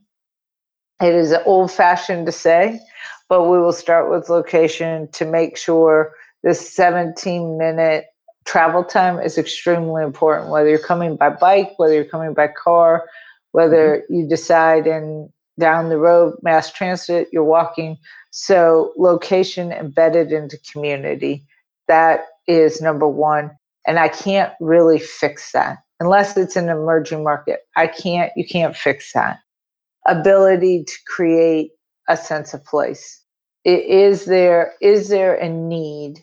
Retail for just more retail's sake, but is there ability to create a sense of place where people will want to come and spend their time, and they can do it in this convenient? We're looking at markets. Like I said before, we understand our role in the ecosystem. So we start with location. We start with markets that are driving jobs and job growth. And right now, with people being able to work remotely, I think there's going to be this shift in the markets where we're going to see a lot of large growth. And so much of that is going to be related to quality of life. So we're looking at markets that will drive that, where that is matched up. Disposable income. So really expensive markets that aren't driving new job growth are tough for us. But markets where those things are happening and then embedded into the community where we can create the sense of place and there's a void, I think we have opportunity all day long. So Jody, let me shift a little bit to your company per se. And when you hire someone, what characteristics do you look for? We look for intellect. We believe that we can teach people real estate, but we look for intellect. We look for people with work ethic. We look for people who are curious. Our business is moving so fast, the pace of change, that if you're not curious, you're not learning every day, I think you get left behind really fast. And we're looking for people who are humble but are confident. So they're not afraid to take risks, but not afraid to quickly say, we call it fail fast. They're not afraid to fail fast, but can have the ability to recognize and to recover, to tweak, to shift. Those are the people who do extremely well in our organization. You want somebody with a point of view, I assume. Absolutely. We love opinionated people. We're not afraid of them. They'll fit right in. Do you encourage conflict internally as long as it comes out to a good place, as far as, making sure people see all sides of things? Sure. Yes. We love harmonious, constructive criticism. We do not have a lot of yes people. I don't want to sit around and I really want to be able to hear everybody's point of view. Good. So we are open to really listening. I think the strongest leaders are those who do the most listening. How do you train your people? Do you teach them these things? I mean, how do you make sure that they get emboldened with the confidence to say, okay, I think I understand this, but I'm not so sure this is right. So how do I, and then they get shouted down by somebody else and you say, no, wait, hold on. This opinion's important. We got to listen to it. That kind of, does that happen sometimes in your organization? Yeah. Yes. I wouldn't tell you that we're perfect. In fact, I was reading through some survey results today. We're building a baseline on diversity and inclusion in the company right now. So we're using Gallup to help us expand our employee engagement survey to be sure we're asking these right questions. And I think for the most part, people feel like their opinion matters, but it's not perfect. So we're working on that. But I think we have a lot of strong leaders, period. And our male leaders are terrific. I don't want to, but I think one of the things having a lot of strong female leaders is we are trained to stop and make sure every voice is heard, that voices aren't talked over, voices don't retreat from the table. Good. And I think that's really picked up. Our men are fantastic at doing that as well. So that is a senior leadership absolute. It's absolutely important that you hear every voice. And so the things you're asking about come through mentorship rather than learning. I think it comes through mentorship. I think it comes through having those one-on-one relationships and those moments in time where people can make sure you feel empowered. You want to have the internal strength to step up and make a difference, in what you're doing. Absolutely. It really means a lot to employees to do that. So, in my experience, at least. So let's go to your personal situation. Let's go into wins, losses, and most surprising events in your career. So talk about your biggest win, your biggest loss, and most surprising event that happened to you personally. John, I think that's a great question. What is your biggest win? What's your biggest loss and your biggest surprise? I'm not sure that I've been able to think about my career that way.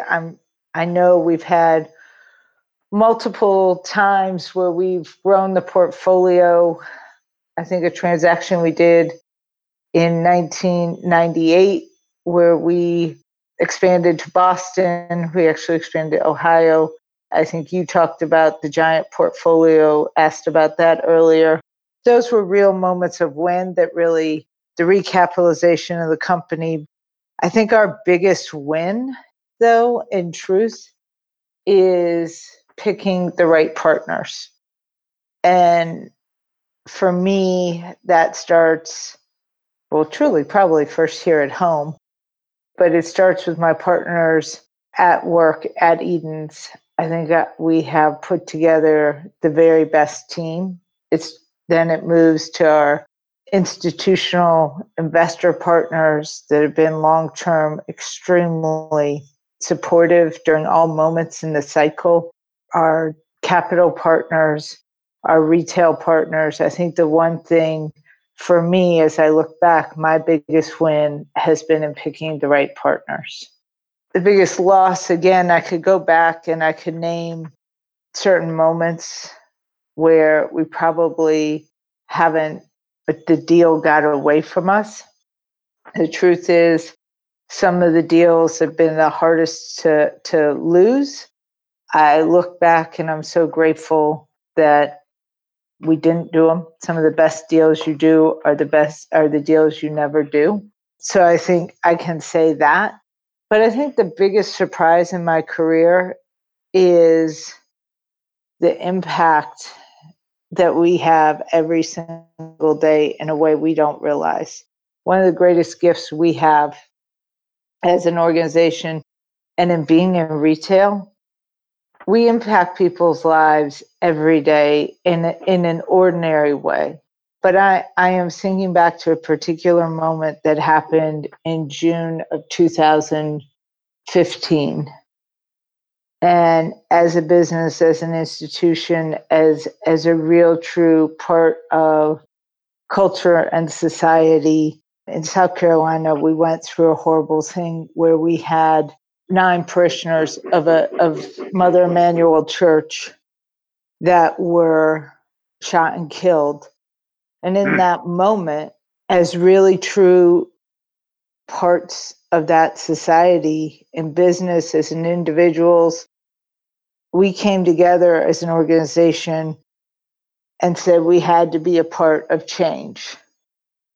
And in whatever way our business could impact change. And Edens took a chance on taking a stance, working with our national our state government, Nikki Haley, working with the legislature, but working with leading the broader business community to take a stance on what was right, and wound up not only petitioning every single member of our legislature to say we can't be active parts of this community if we don't take a stance, but publicly taking a stance in every single newspaper. And Edens took the leadership in doing that and brought along really, truly every other business in South Carolina And the result was strong government leadership, strong business leadership, strong civic leadership that resulted in the flag, the Confederate flag, being removed from our state house and going to the museum.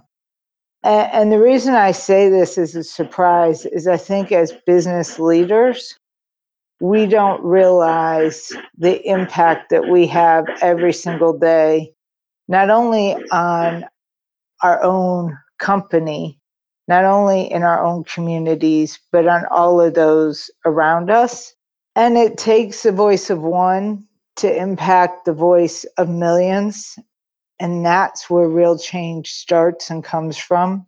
And I think what I've found is that's become the culture internally of Edens, this real true depth of culture of caring about our community, caring about inclusion, caring about making sure that that which makes us different actually is what we have in common with one another. And that's been the most beautiful sort of surprise, is to watch this company be an active part every day in trying to make the change they want to see in the world. And it oozes out. It starts at home, but it oozes out and it oozes into our communities. We've got a long way to go. I'm not here to say that we've figured any of this out, but I think that we have found we've found the moral courage as a group to stand for what we believe in. Execution is something like everything else. We'll push to be better and better every single day.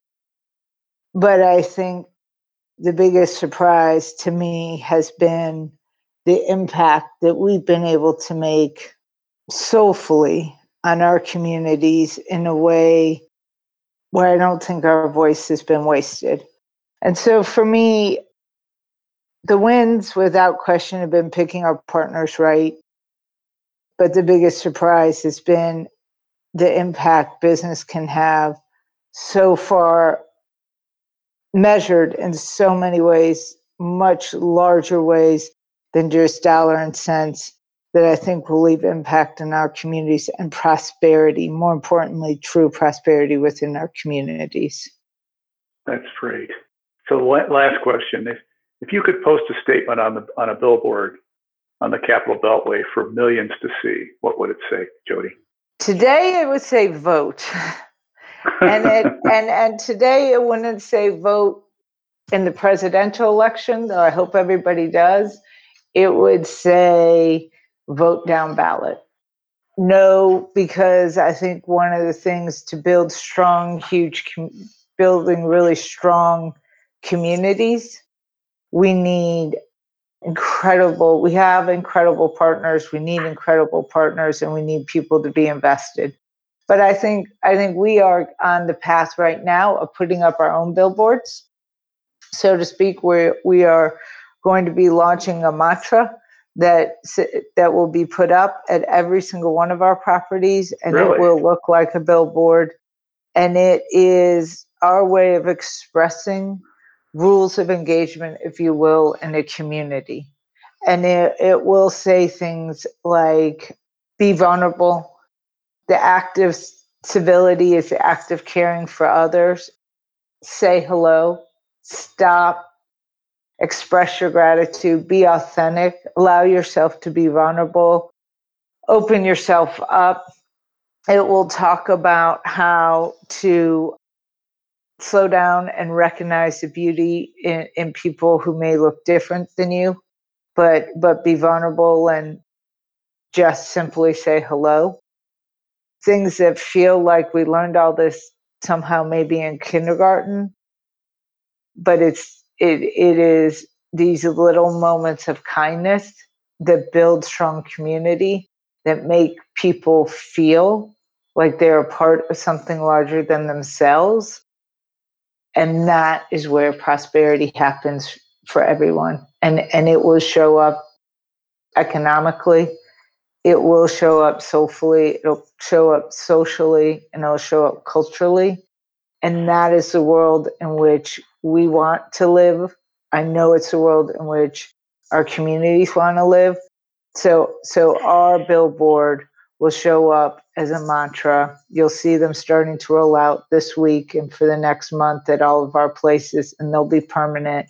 But community is the foundation on which we all exist, and it is the place we come together. So I think it's never been a more important time. Jody, on that note, thank you very much. This has been outstanding discussion. I really appreciate it very much. Thank you for having me. I really appreciate it. And I wish you nothing but health and wellness and much joy and love. So thank you very much, Jody. Have a great day. Take care. So we just listened to Jody McLean at Edens, and now we're going to transition to our postscript with my sidekick, Tom Amos, who has some interesting insights today to talk about. So, Tom, go right ahead. Sure. Good morning, John. So today, I think out of all of your guests, I may be the largest consumer of Eden's locations here. It was just 2 weeks ago that I got to go over to Mosaic District. Had a great time. We went over there and went to Bar Taco, which is one of our favorite restaurants. And everything that Jody said about the parking was accurate. We really had such an easy time getting in and out of there. Really had a nice afternoon. And then this weekend, we had a friend in town and grabbed dinner over at Union Market, and really great experience. We watched as they had the movie parking lot for people to view, and it was a really nice evening. So really excited about the guests and her insight on those two locations especially.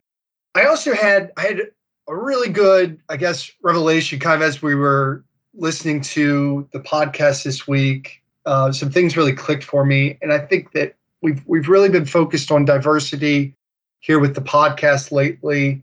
And I really like the part where Jody is talking about 2006 and her experience as a mother, and how she had some insight on retail that nobody else is. She's having very different experiences than most other people, and how that led to some of the insight that she had on retail and drove her and Eden into developing kind of a different experience when it comes to these types of things.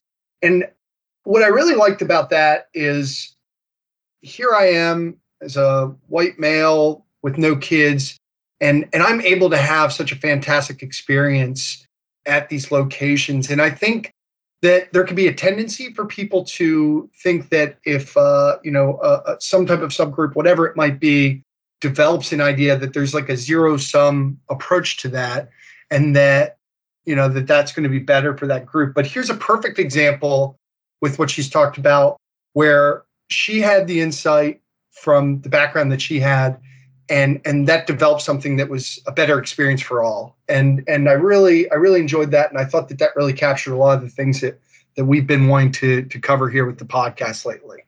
What are some of your thoughts on how the podcast went, and maybe specifically kind of the idea of diversity and kind of Jody's experience? Well, Jody, of course, being a lady, has a female perspective of retail, which is the dominant perspective that should be looked at. It's interesting, the history of retail, that the merchants historically, at least in the United States, have been male leaders, the businessmen that are behind it. The fashion thought has been primarily from ladies' perspectives, of course. And interesting, my aunt was a fashion coordinator for a department store in Detroit that we're going to talk about a little bit later, where I grew up. She was a tough-minded lady, but she had a feminine perspective, and she understood what women are looking for. And I think Jody has that perspective. She knows what women are looking for in the shopping experience. and in the way the merchandise is presented and the mix of the stores, et cetera. She's obviously analyzed it, and she understands the numbers behind it too. So she has a combination of the physical sense of things, the emotional sense of things, and the financial sense of things, and she integrates those extremely well. So, and the success of her properties demonstrates that. So as she goes forward, she's a great leader. She's a good inspiration for other people in retail to follow based on what we've seen. Yeah, absolutely. And it's funny how different men and women are when it comes to shopping. When we were over at, me and my fiance went over to Mosaic District, and Jody, she mentions how hard she's working to try to lengthen your shopping experience, and how much effort they put into increasing your time spent there by 1%. And I'm working equally as hard to cut down on my time there, right? I'm trying to get in and out as quickly as possible. And I want to, get in. I want to, we're going to go check it out. We're going to go have lunch. Maybe we grab a coffee and then we're out of there. And Caroline's like, well, let's go into Target and we can check that out and do this. And she much more enjoys it than I do. But all that aside, I thought that location in particular was much more enjoyable time spent for me. Also, the psychology of what she's getting to, being a lady, she knows, and they've observed and they've done surveys and they understand it. They're trying to understand what's going to keep people here and what's convenient so that you're 17 minutes away. I mean, the fact that she's down to 17 minutes door to door tells me they've done a lot of studies to figure it out. And then this whole idea of how much time they want to keep the customer. And so they've measured things carefully. And they've obviously talked to people as to why people do what they do and what they are trying to think of. So to me, the psychographics of things in retail is so critical. And it's fascinating to me. It's there's probably as much psychology in retail, real estate as any other, frankly. Yeah. Because you're getting into why do people want to shop? What is it behind that? I mean, you have needs that you have to do shop for, but there are other reasons beyond that. And that's what she's kind of mined into very interestingly. Yeah, she for sure had a lot of specific insights and statistics on that. So the next thing, John, you mentioned during the podcast that your father was a manager at retail stores when you were growing up, and that you worked with him and helped him out. And I was hoping you could elaborate on that a little bit and tell us a little bit about your experience growing up with your father being a manager. Yeah, so my dad was actually recruited by my aunt, his older sister, who joined the J.L. Hudson Company in Detroit, Michigan in the 1940s, before World War II. Actually, she started as right out of college in the 30s, and then worked there and then stopped during the war. And the Hudson's department store, it was this big store downtown Detroit of over 1 million square feet floor area, and their offices. It's a huge building. It took up a whole city block. It was demolished in 1981. It was imploded in the city, and as much of Detroit was transformed and still in transformation. So he started there in 1952, and at the time he started it there, they had this one store, and they were building a new suburban store at that point when he started with them. And they, at that point, did over $100 million in sales at that store in 1952. When you think about that, that's incredible amount of volume at that era. Yeah. Any store today would like that kind of volume, and that was 1952 dollars. So different perspective. So it was a dominant feature. It was the place everyone went to shop. And so he was a buyer, and then he was a merchandise manager, and then he got promoted to run the third largest. At that time, they only had 3 stores in the chain, and he ended up running the third largest store as a manager. And that store had 500,000 square feet in 5 stories. So it had a basement and then 4 stories above grade. all under one roof. How's that compare, John, to like something today? Most department stores at malls are about 150 to 300,000 square feet. The largest ones are about 300 in the suburban environment. Downtown, there's stores.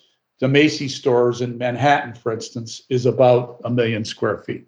These are much larger than by today's standards for even. Yeah, most department stores built over the last 30 years are in the 100 to 250,000 square foot range. Some are under 100. Some are as small as 50,000 feet or 40. Grocery stores are between, Trader Joe's at 15 up to 65,000 square foot for a giant store here in Washington. Some are larger, but not many. And Wegmans, of course, is 180,000. So that's an unusual store size. But anyway, so my dad managed that store, 500,000 square foot store. And then he got promoted. He got moved to the next largest store, which was 700,000 square feet at the other part of town, Northland. So he was at Eastland, then Northland. And he ended up his career managing the downtown store, which at that time had shrunk to about 1 million square feet. It had been bigger even before then. And he closed that store basically in 1980, 81 as a manager. So that was his perspective. Managing a department store that era was a lot different because the merchandise was much more interspersed. Today, it's mostly fashion, clothing, ready to wear. Then they had everything. I mean, they had liquor, they had hardware, they had toys, they had, you name it, the products. You could buy just about anything there. And of course, Sears Roebuck did the same thing, and JCPenney. And so they were kind of the be-all, end-all store. You go in and buy everything. You could have lunch there, and you'd buy all your clothing, all your hardware, your television set, your toys, your whatever. It's just a kind of a mixed bag of everything. Yeah. And interestingly, the Hudson Company merged in 1970 or so with the Daytons out of Minneapolis, became the Dayton Hudson Corporation. And today it's known as the Target Corporation.